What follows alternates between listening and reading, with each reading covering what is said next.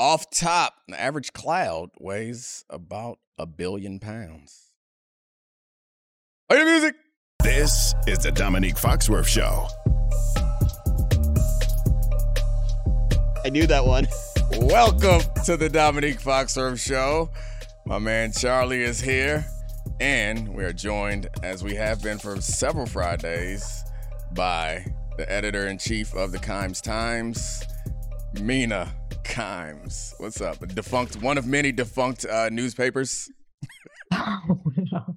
Yeah, Kimes Times was a one-man operation, though, so no layoffs there. I like these facts a lot. I'm trying to retain them for when my child is old enough to be entertained by them. I didn't know that. I'm sick of these insults. You don't like off top, it's fine. You don't have to like off top. You don't have to keep reminding me that it's for children. And then several weeks in a row, Mina's like, little babies like this. I like them too, Mina. Okay? I'm a little baby, I guess. I like facts. I tried to play it off like it did hurt my feelings last week, but you're clearly pointing out that there's something consistent with little kids in my brain that are similar. It's fine.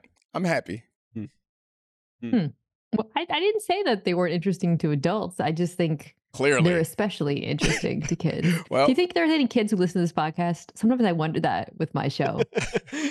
Kids learning about DVOA and EPA per play. Well, I'm a kid at heart, and that is Mina's podcast where they will learn about that. We have a hard and fast rule against these type of stats. No, actually, we use them all the time.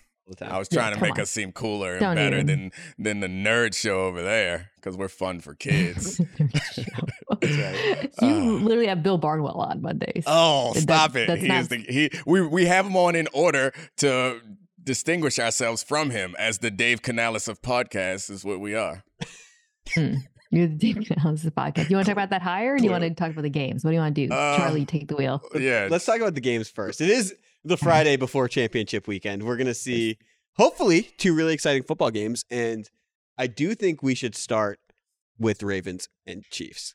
I mean, this is obviously a juicy matchup. A couple of 2-time MVPs playing against each other. The Ravens, who have been quietly historically great this season and continuing to roll against a Patrick Mahomes team where, is it fair to say they've already been overachieving considering the talent level? But my question is, let's go through this game. But let's start with the quarterbacks. Okay. Who has more to gain this weekend? Lamar or Mahomes? Oh, we first take questioning them. I like it. No. First take question. Who's got more to gain? I'm not judging it. You're going to drill down. So we're starting. I'm sorry. Maybe I set the defensive tone for this show. I did not mean that. Maybe you did. I did not mean that as an insult. The defensive tone. I like that question because it's actually a tough question.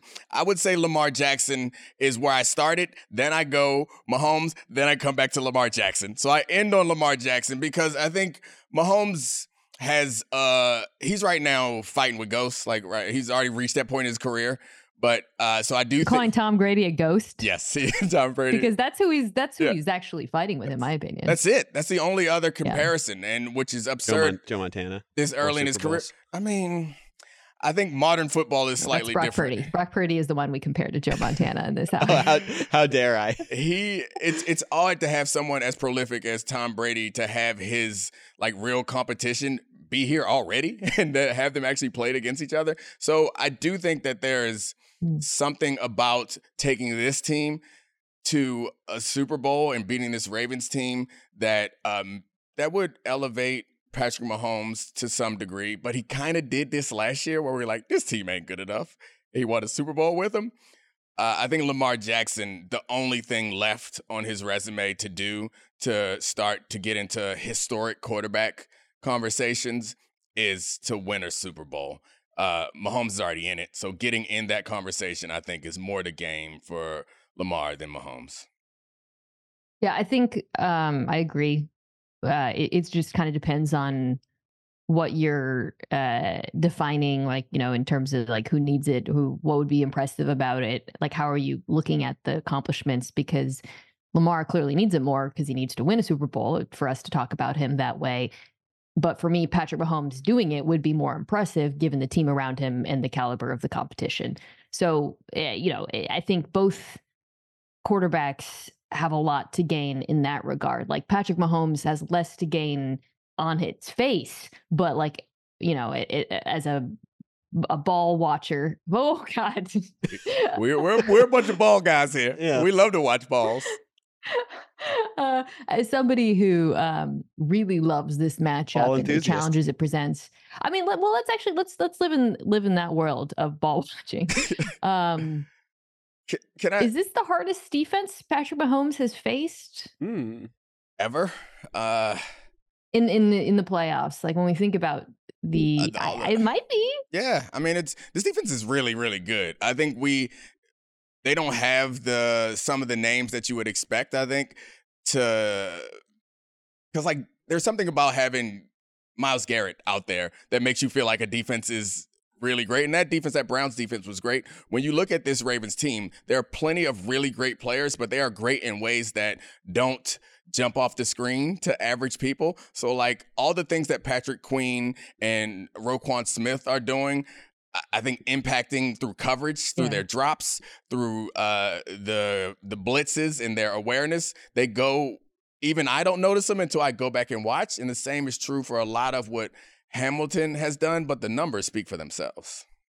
I think this would be because the Niners defense that he played in the Super Bowl is really good as well. Yeah. Obviously, the Bucs defense that overwhelmed them at the line of scrimmage was very good. I think what's so challenging about this matchup, and this kind of takes us to the actual game, is this defense is very good in ways that make this particular Chiefs offense hard or vulnerable, or it's going to be hard for them because the Chiefs offense, as we know, the passing attack flows through two players, Travis Kelce and Rashee Rice.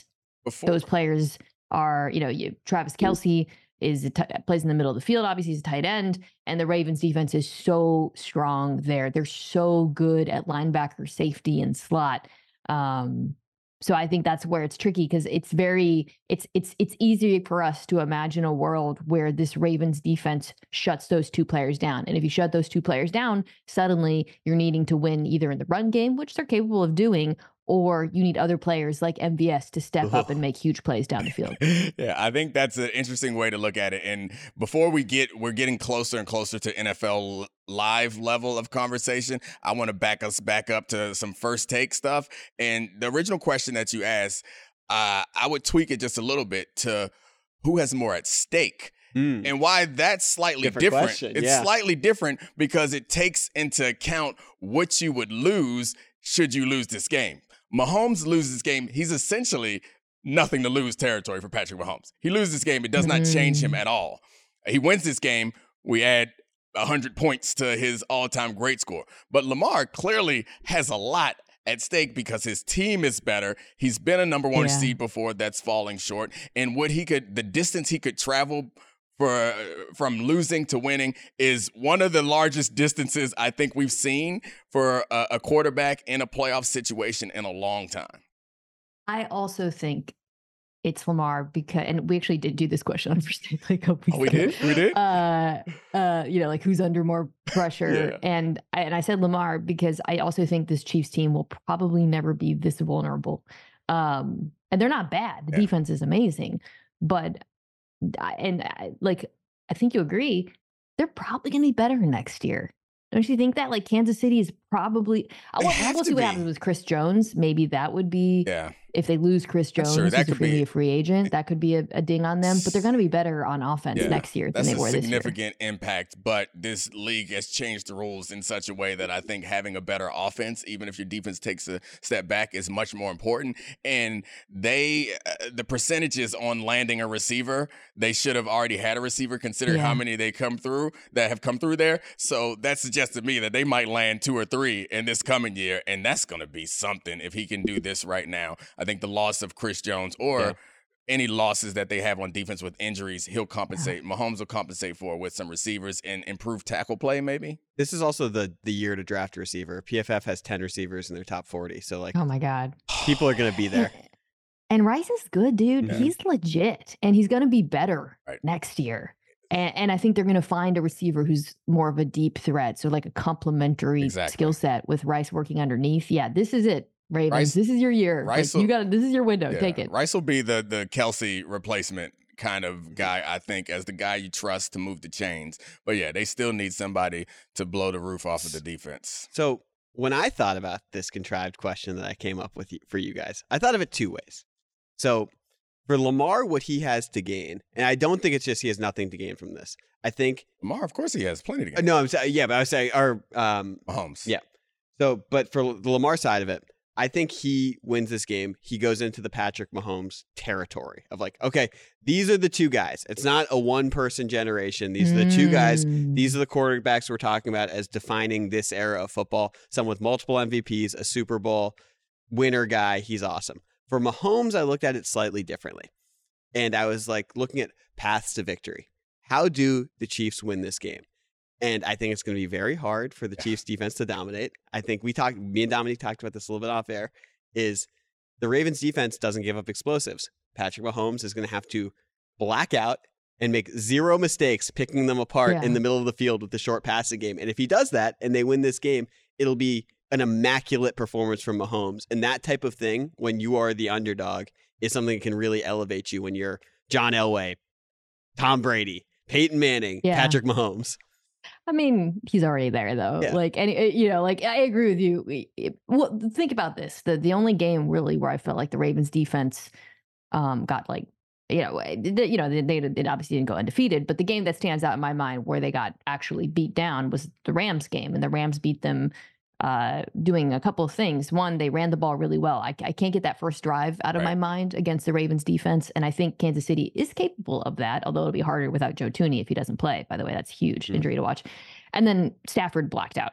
I mean, he just went absolutely nuclear in that game, and they were killing them on those deep crossing routes, which Rashee Rice is capable of. So I think like you said, I think you're absolutely right. Patrick Mahomes has to have an insane performance, but he's done it a lot. Like, I don't think I'd be like, whoa, oh my God, Patrick Mahomes went from like 99 to 100. Like, he's already there. So he's capable of it, which is why I'm not writing. I'm picking Baltimore in this one, but I'm not writing Kansas City off by any means. Yeah, that'd be silly because Patrick Mahomes has that capability. I would say the thing about to be specific about the issue with Patrick Mahomes kind of dinking and dunking down the field is sooner or later something goes wrong. What if it doesn't? Yeah, that's the thing, is it has to not. Yeah. And that's really hard. And I think that's the recipe. Even if they were more efficient at big plays, I still, and it seems counterintuitive, I think, considering how we think of Patrick Mahomes, I still think the recipe for success for the Chiefs is to speed this game up. Like, try to get to the fourth quarter as quickly as possible. So, like, run the ball, and extended drives are hard to guarantee, but long extended drives, try to have as few possessions as possible and try to get to the fourth quarter with Patrick Mahomes having the ball with a chance to win or extend the lead. That is, I think the more plays they have, the more drives they have, the more opportunity it is for the better team to prevail. Well, so following up on that, so I think we're like getting to the point where we know that Mahomes has to play an A or an A+ game to win. The other side of this where the pressure comes in is like, what in theory does Lamar have to do?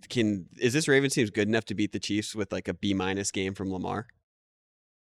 Yes, because they can run on the Chiefs, man. The Chiefs' run defense is not good. You saw that in the Bills game, and they're especially not good versus teams that spread to run. So that run out of the gun, like the Ravens love to do. I don't think Lamar, he doesn't have to have a bunch of crazy throws for them to win on that side of the ball. The difference is he can have a B+ game stats wise, but the reason why he gets the MVP is because the reason why he will have a B, or he can have a B+ stat game and have success elsewhere, is because of the way he impacts the game. Right. And I think that the shotgun running attack is not too effective for most teams, but it works when you have a quarterback like Josh Allen or Lamar Jackson. And even if he's not the one getting the big yards, he's impacting it there. And his answer to the blitz, because there's one thing we know that they're going to test them with in the first damn quarter. It's like, all right, how are you going to beat this blitz? How he makes decisions and what he does to make them pay for the blitz to get out of that. And it could be, like we saw at the beginning of the second half, it could be 3, 4, 5 yard passes, and they're not going to stack up to a whole lot, but it's going to be enough to say, you're not going to beat us this way. And he could have a game with small numbers, but his impact on the game, I still think it matters a lot. And their receivers, I think at some point they're going to get to a point where if the Ravens play well, I assume at some point they will just try to have tight man coverage, which is that's the recipe I would use against Lamar Jackson. It's like, look, we're going to blitz you, try to rush your process, and play tight man coverage. The zone blitz stuff that the Texans was doing was leaving people wide open, and it was not testing Lamar's biggest flaw, if you can give him one, is consistently pinpoint accuracy. And that's what I would do if I was. But the problem is when you do that, you open yourselves up to big play. Because Zay Flowers could lose somebody in underneath coverage and be gone. Someone could break a tackle, likely could break a tackle and be gone. And you're opening yourself up to high-risk plays, which is what you got to do when you're outmatched. That shotgun running attack leads to a lot of ball watching, which leads to explosives. Gotta watch the mesh point. So let's move to the other game. All right. Real deep question here. What's more likely to you? A 49ers blowout or a Lions win? I'd say it's a Lions win. Yeah, I think a Lions win. I'm picking the Niners, but the Lions offense matches up well with the Niners defense. I still think San Francisco's going to win because I think the Niners defense matches up really well with the Lions defense, better even. And I think the Niners defense is certainly better. They're just vulnerable in ways that the Lions are primed to exploit. I mean, the big question is how impactful can Ayuk be? And we were talking about this earlier. Kevin was pointing out how great a season that Brandon Ayuk has had and the number of explosive plays he had. We don't talk about him. We don't think about him much because there are a lot of other names on that list that we like to celebrate. But Ayuk's been awesome this year with big plays, and they're going to need that from him because no matter whether Debo plays or not, he's not in tip-top form. And the scary thing, I think, for Kyle Shanahan and 49ers fans, or at least the thing that you're losing most when you lose Debo, is high reward, low risk plays. And as we were talking about in the last game, you need explosives. You can't consistently move the ball down. And when you are trying to get explosive plays, you're throwing the ball deeper down the field most of the time. And those have lower completion percentage and higher turnover percentage. However, when you got somebody like Deebo Samuel, you can throw it to him behind the line of scrimmage, and it feels like you have just as much a probability of having an enormous big play without the risk that you have in Purdy or not Purdy, any quarterback taking a shot downfield. So they're going to miss that, and they're going to have to find a way to manufacture it with the guys that they have who are closer to 100% healthy. Yeah, I was just pulling it up, trying to kind of figure out the impact of Debo either not playing or not playing. And I was going through some of the splits for the Niners this year. And one of the things I was curious about, I thought, okay, I think the Lions will blitz a fair amount in this game. Something that they did in the last round. And I was thinking to myself, well, when they blitz, then, obviously Debo's probably a really helpful guy to have against that. But actually, and I was surprised, Brandon Ayuk's been way more the answer Kittle is still the number one and the offense goes through him. But I was surprised to see how often Brock Purdy targets Ayuk when he's pressured or when he's blitzed. And to Dominique's point, that's where they get a lot of their big plays. I don't think there's a DB in Detroit who can cover Brandon Ayuk. I think we'll see what they do with Brian Branch, who I think is probably already their best player in the secondary. They might put him on McCaffrey a fair amount, I think, if McCaffrey's lined up as a wide receiver. But their outside corners are super, super vulnerable. And I think Ayuk's going to be open a lot. The question for San Francisco is just whether or not Brock Purdy can get the ball to him, whether or not he's under any pressure at all. But I suspect that Ayuk has a big day as well. I think they're going to be relying on that running game a great deal, which, it's not revelatory, but without... Would you, though? Because Lions' run defense is much better than their pass defense. Yeah, I guess the reason why I come to that conclusion is my feeling about Debo is also an answer to the running game. And I think that what we know of Kyle Shanahan in these situations is he turns out to be a little bit more conservative, and I don't think Brock Purdy gives him the confidence to loosen the reins on his conservative play calling. I think this might be the week, though, where it is about the number one receiver. Because let me just go through how top receivers have fared against Detroit this season. CeeDee Lamb. You mean, did you say the Chargers? No, or did you say, he said Detroit. Okay. He said Detroit. Okay, The Chargers is even worse, probably. Oh God, I miss my favorite Brandon Staley. CeeDee Lamb, 13 for 227 and a touchdown. Justin Jefferson, 12 for 192 and a touchdown. Puka, 9 for 181 and a touchdown. Keenan Allen, 11 for 175 and 2 touchdowns. Mike Evans, 8 for 147 and a touchdown. Justin Jefferson again, 6 for 141 and a touchdown. And the Lions play the sixth most man coverage, and Ayuk leads the 49ers in destroying man coverage. It's really an underrated player. Second team All-Pro. Second rated receiver second highest graded receiver in the NFL. I just pulled this up. When a quarterback is pressured, the number one receiver in the NFL in yards per target is Brandon Ayuk by a pretty significant amount, more than CeeDee Lamb, more than Jamar Chase. 14.4 yards per target when the quarterback is pressured. That's an insane figure. Yeah, and he's been really good. 72% catch rate, which is also insane when you consider that that's the target. Like that's very, very high and very, very unusual. This is This is the dilemma that is playing against the 49ers. Is we're sitting here drooling about their fourth option.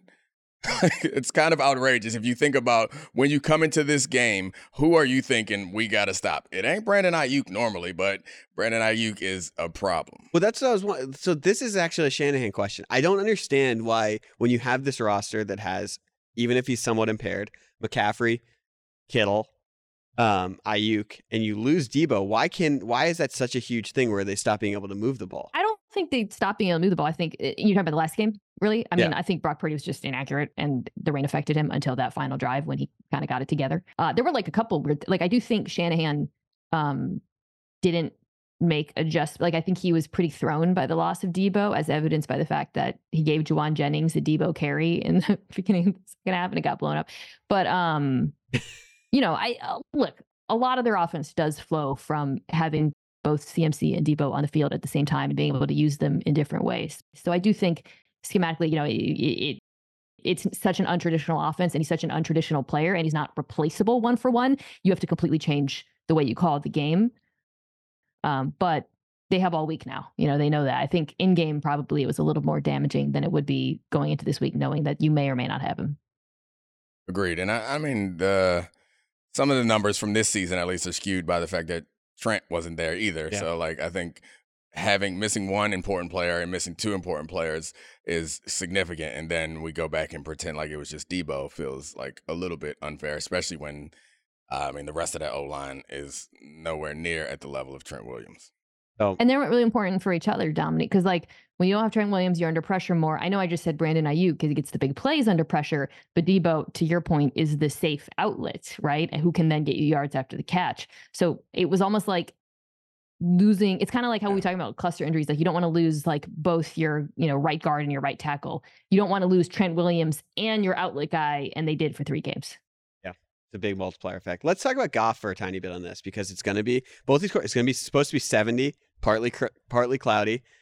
The 49ers defensive line has been up and down in generating pressure this season. I think to say the least. Do you expect a good Jared Goff game against the 49ers defense that plays like this? I do. I mean, I think a good Jared Goff game in large part because that O-line of the Lions has been incredible all year long, and they're going up against defensive ends that you can run on in particular. And I think that all these Shanahan disciple offenses are predicated on forcing you into compromising yourself because we can run the ball. And once they hit those edges, and no one's going to all of a sudden learn how to beat Penei Sewell, once they hit those edges a couple of times and then commit to trying to stop these outside runs, I think throwbacks and speedos, deep overs, and Amon-Ra St. Brown in isolation, I think that Jared Goff, we're not going to be asking him to do anything super. And he was able to last week. He made some throws that were like, oh, that's why he was number 1 overall. I was really impressed by Jared Goff last week. Me too. If football was played between the numbers, he would be Patrick Mahomes because he's unbelievable throwing over the middle of the field. But he was making some good throws outside the numbers. There was a couple of Jared. I thought it was a really impressive performance. I've been really impressed by him generally this season at times against the blitz, doing things that we don't associate with him or doing well over the course of his career. And I think this offense is going to have success against San Francisco. To Dominique's point, they have a really big advantage in the run game.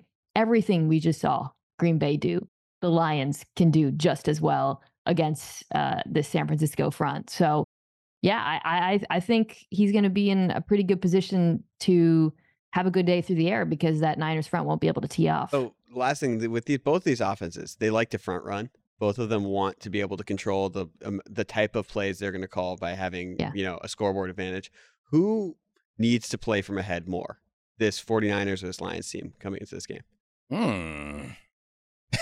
Can I say push? Sure. I don't know. Podcast. I mean, I guess we have evidence. I mean, Jared Goff's led comebacks before, but we have recent evidence of Purdy doing it well. Yeah, I guess I would go with the 49ers in part because of like the stats that are associated with Shanahan and coming back. But yeah, both of them, they both really need it. How are you going to decide which way to go on this one? I'm thinking, well, it's not just about the offense. Right. It's about the defense as well. Yeah. Because the Niners defense, I think, could struggle if the Lions jump out to a lead. That's a real problem for this Niners defense. The best thing for the Niners defense is if the Lions fall behind in any ways, and then that pass rush can get going. As Dominique and I talked about, I think we both think that if the Lions can keep running the ball and controlling the game, that Niners front is pretty vulnerable to that. But if they fall behind and they have to throw it, and suddenly you got Nick Bosa bearing down, then it gets a little bit more interesting for me. So I think actually I would go with the Lions for that reason, because I think the style of football that they want to play and the nature of the defense across from them. But it is close. And I want to say, like, I hear you on the front runners things, but like, man, like, both these quarterbacks have come through in fourth quarters this year. So I don't think it's impossible that one of them falls behind and actually does throw his team out of trouble. Yeah, the scary part for both of these teams, and it would be to be down like 2 touchdowns in the first half or something like that. Like, that's a different type of, I think, that's where the question, I guess that's the way I was imagining the question, is like really down. Mm-hmm. Like not we're going back and forth. You're down by a touchdown. You're down by a field goal or even 10 in the first half. You go down 14. And we're going to see some real panic out of some of these teams, or one of these teams. All right, let's talk a tiny bit of coaching. Dave Canales, hot. Bill Belichick, not. Schefter reported today, we're taping this on Thursday, that Belichick may no longer be the favorite to land the Falcons job after interviewing twice. Leads to believe that might be a personnel control issue. Who knows? I think that's part of it. Given that the only available jobs now are the Commanders and the Seahawks, are you surprised by and the Falcons? Are you surprised by the league's lack of interest in Bill Belichick? I think a lot of it has to do with what you just said, which is the personnel aspect, but not just Bill Belichick potentially wanting roster control or some sort of, final say. I don't know exactly. We don't know what he's asking for, but also the people he's bringing with him. It's a little bit like when, maybe you don't want to invite someone to a party because they're gonna roll in with Matt Patricia and Joe Judge. Oh gosh. Because I think we all expect Bill to get the band back together, right? Yeah. And if I'm a team, I'm a little bit wary of that. Yeah, it's a reasonable concern, and the Aaron Rodgers of quarterbacks, of coaches. I mean, yeah, it makes sense why you would be uncomfortable with both of those things, and why you would push back. I think that what we find it hard, or why it's kind of surprising, is given that he has a bag with 6 Super Bowls in it, and has been the most accomplished coach of recent era, but ever in professional football, and that suggests he should get any job that he wants. But when he shows up and he's like, I also want to do these other things that I'm really bad at, I could understand pushing back against that. So yeah, I forgot what the question was, but Mina probably answered it, so we don't need to go back. We're just talking about why Bill Belichick, the greatest coach of all time, isn't like an incredibly hot coaching prospect. The Dave Canales of coaches. Yeah, man, because I really feel like if he doesn't get Atlanta, you might sit this cycle out, which is crazy. It's so, Belichick and Vrabel sitting on the board along with, obviously Slowick got knocked out last weekend and Ben Johnson's still in it, but yeah, those were the hot names along with Harbs. Yeah, Vrabel. Yeah, I don't know. We'll see what happens with them. I think the quarterback concern in Atlanta still needs to be addressed, and I guess if they had a quarterback, that might change because I wouldn't be. They have the talent offensively. Mm-hmm. I wouldn't be concerned about him messing that up just yet. But the question is, can he decide on the right quarterback? Because the defense got better, and that he's going to be fine with defense. I think that's the hard part is, I think I'd be willing if I was Arthur Blank to go ahead and deal with whatever nonsense that Bill Belichick wanted to bring along with him because it's not an eternal commitment. It's a short commitment, and it's worth the risk. But, after seeing how they handled the quarterback situation in New England, I would be pretty wary of that. That's a good point. Oh, well, Mike Vrabel's the best coach available right now. Yeah, the Falcons could hire him, and then he could hire Arthur Smith to be his offensive coordinator, and then they still wouldn't get all those guys the ball in Atlanta. Arthur Smith, future offensive coordinator for the Seattle Seahawks. You know what? Invest heavily in Colby Parkinson and Will Disley stock then, or other random tight ends. Let Jake Bobo cook. Oh, slow-mo Bobo, slow-mo Bobo. All right, Mina Kimes, thank you so much for joining us. See you soon, I hope. Can't wait for our live show in Vegas. Hope to see everybody listening at that. You can get tickets at bit.ly/MinaFox. And they include food and limited edition merch. Ooh, okay. I like it. Limited edition merch. Salesmanship. Foxworth undies or something. I don't know. We'll see. I don't know what the merch is yet, so don't get excited if you thought you get Foxworth undies. All right. See you, Mina. Time for Roses and Thorns. This show is sponsored by BetterHelp. We all carry around different stressors. I do, you do, we all do, big, small. And when we keep them bottled up, as I sometimes have had happen in the past, it can start to affect us negatively.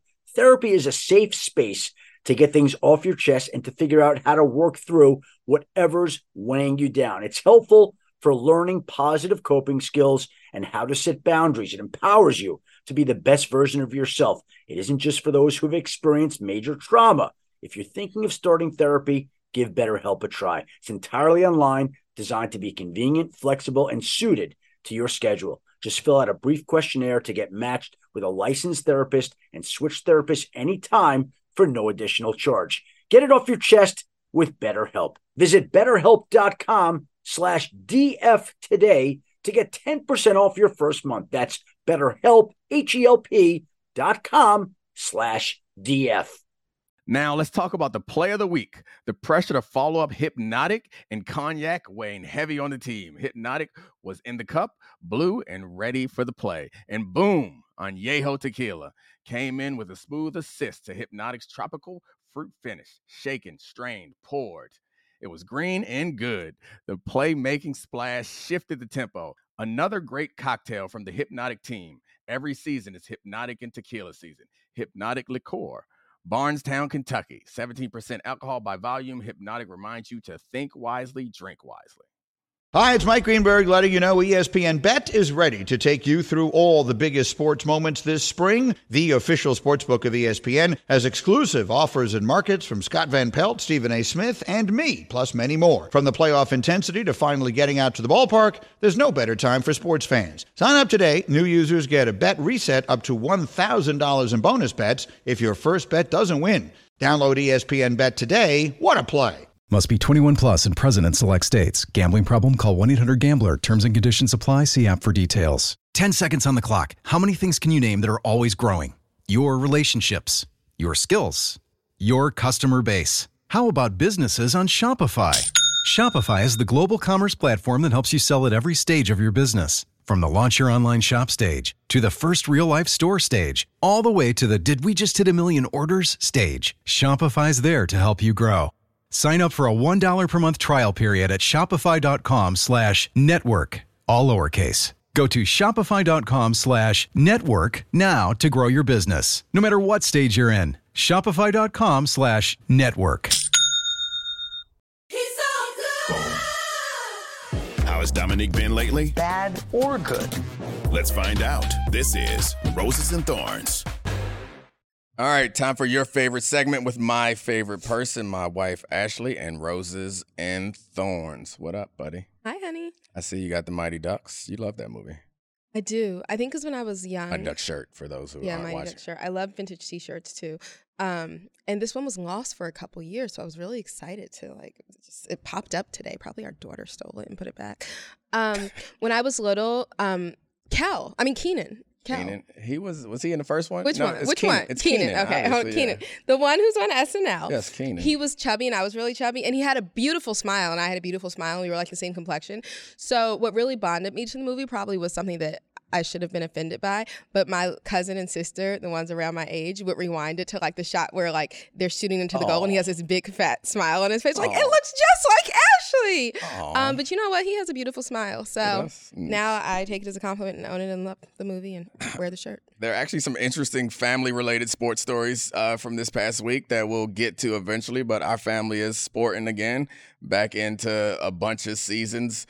Like, when we got like 4 basketball teams. Yes, we have you're 3 right. kids, and only 2 of them actually play organized sports because the little one is not into it. Yeah, she's into gymnastics at her own pace. Self-taught. Yeah, She self-taught doesn't too. even want to do a gymnastics class. Like, and first I thought I was holding her back because they're all like kind of far from our house, like farther out in the suburbs. But she's so into it. And so finally I was like, Emmy, okay, you want to do it? Let's do it. No.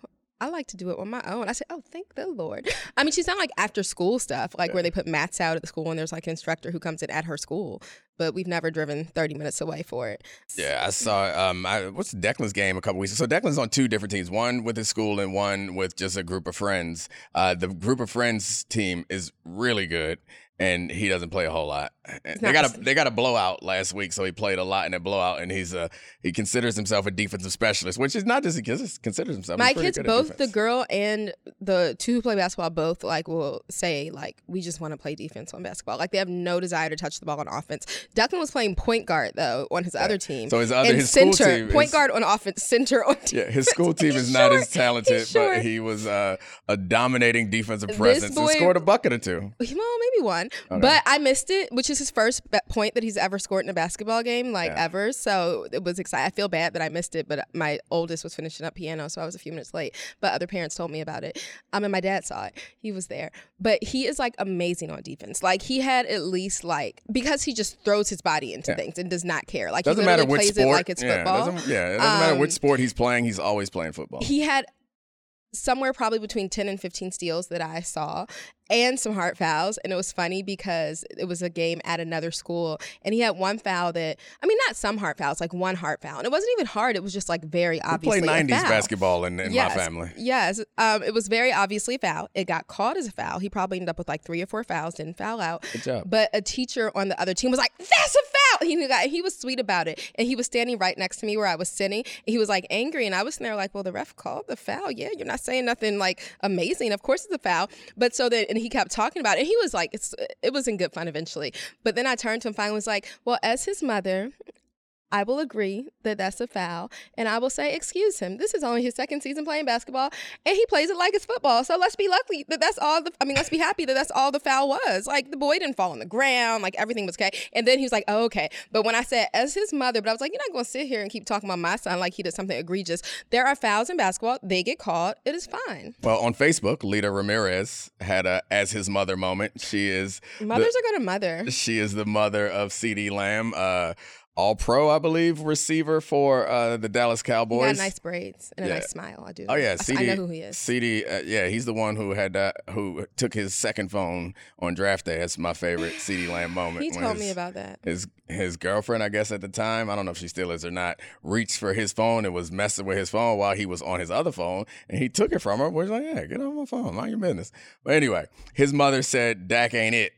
Essentially, that's his quarterback, right? On Facebook, she someone suggested that CeeDee should get traded to Houston, and she kind of celebrated how good CJ Stroud is, and then unprompted said, Dak ain't it, which I know they haven't gone deep into the playoffs with Dak Prescott, but wasn't he like really good for part of the season at least? He is really good. He's been really good for much of this season. Dakota Rain Prescott. I know that because I watch Get Up sometimes. He's been really good for Yeah, his entire career. But I think how good he is doesn't matter nearly as much as like She that's shouldn't just have said something that you do. And like I don't care She shouldn't have said that. I don't care to get into like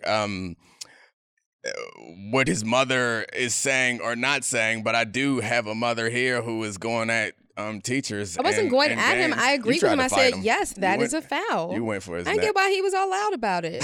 It was a foul. He fouled him. I mean, But then after that, he would celebrate when the other team. I mean, also Declan's team was down by a ton, so like, chill. But he would, when the other kids on the other team did good stuff, scored or Declan killed it on defense, he would celebrate a little bit. So sometimes you gotta check people and then they get back right. That's the toughest thing though, as a parent. Like I think.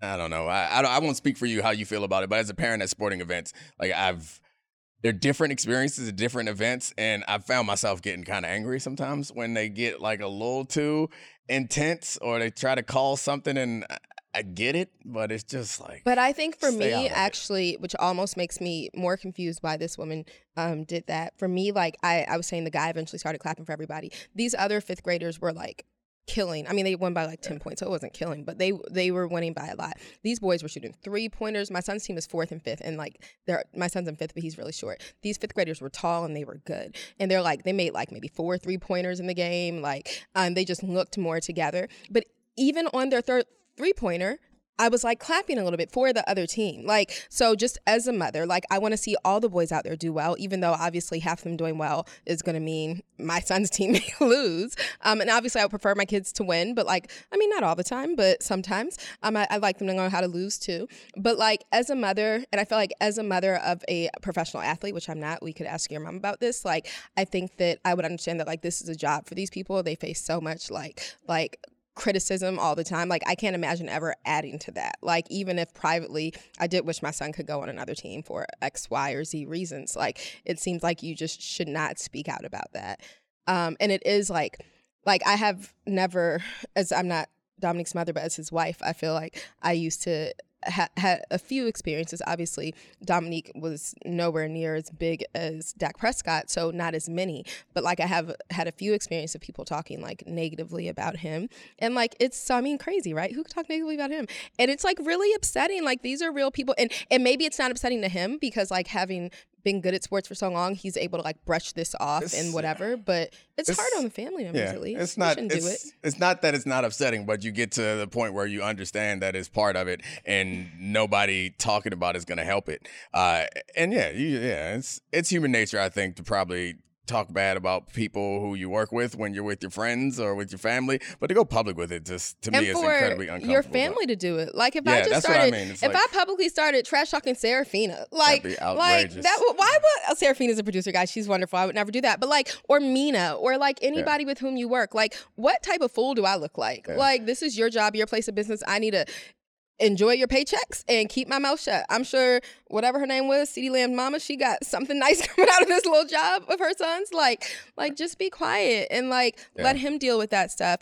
What would you do if your mother popped off like that? Oh, no, we getting that straight. We're getting that straight immediately. Like, he would. I mean, that's and that's a transition that I think everybody has to make at some point, is when you go from being a kid to an adult, and like it happens slowly for some people. As an athlete, it happens really quickly, because part of being an adult is being able to support yourself. And once I got a scholarship, I was like, all right, well, I'm good. And then once you start making money, it's like, all right, we're good. And then it starts to transition to, and everybody I think experiences as their parents get older, is like you become more the parental figure more and more, to the point where you start taking care of them. And at some point you got to do it. It's weird for athletes though, or anybody who like has a unique situation early on where it's like, oh, hold up, I'm 28 and I'm the grown up. It's See, I disagree with him a little bit here. Like, I'm more deferential, even though I don't need any money from my parents anymore. Like, they don't pay my bills. Like, I trust my decision making. I'm more deferential, I think, still to my parents than he has been since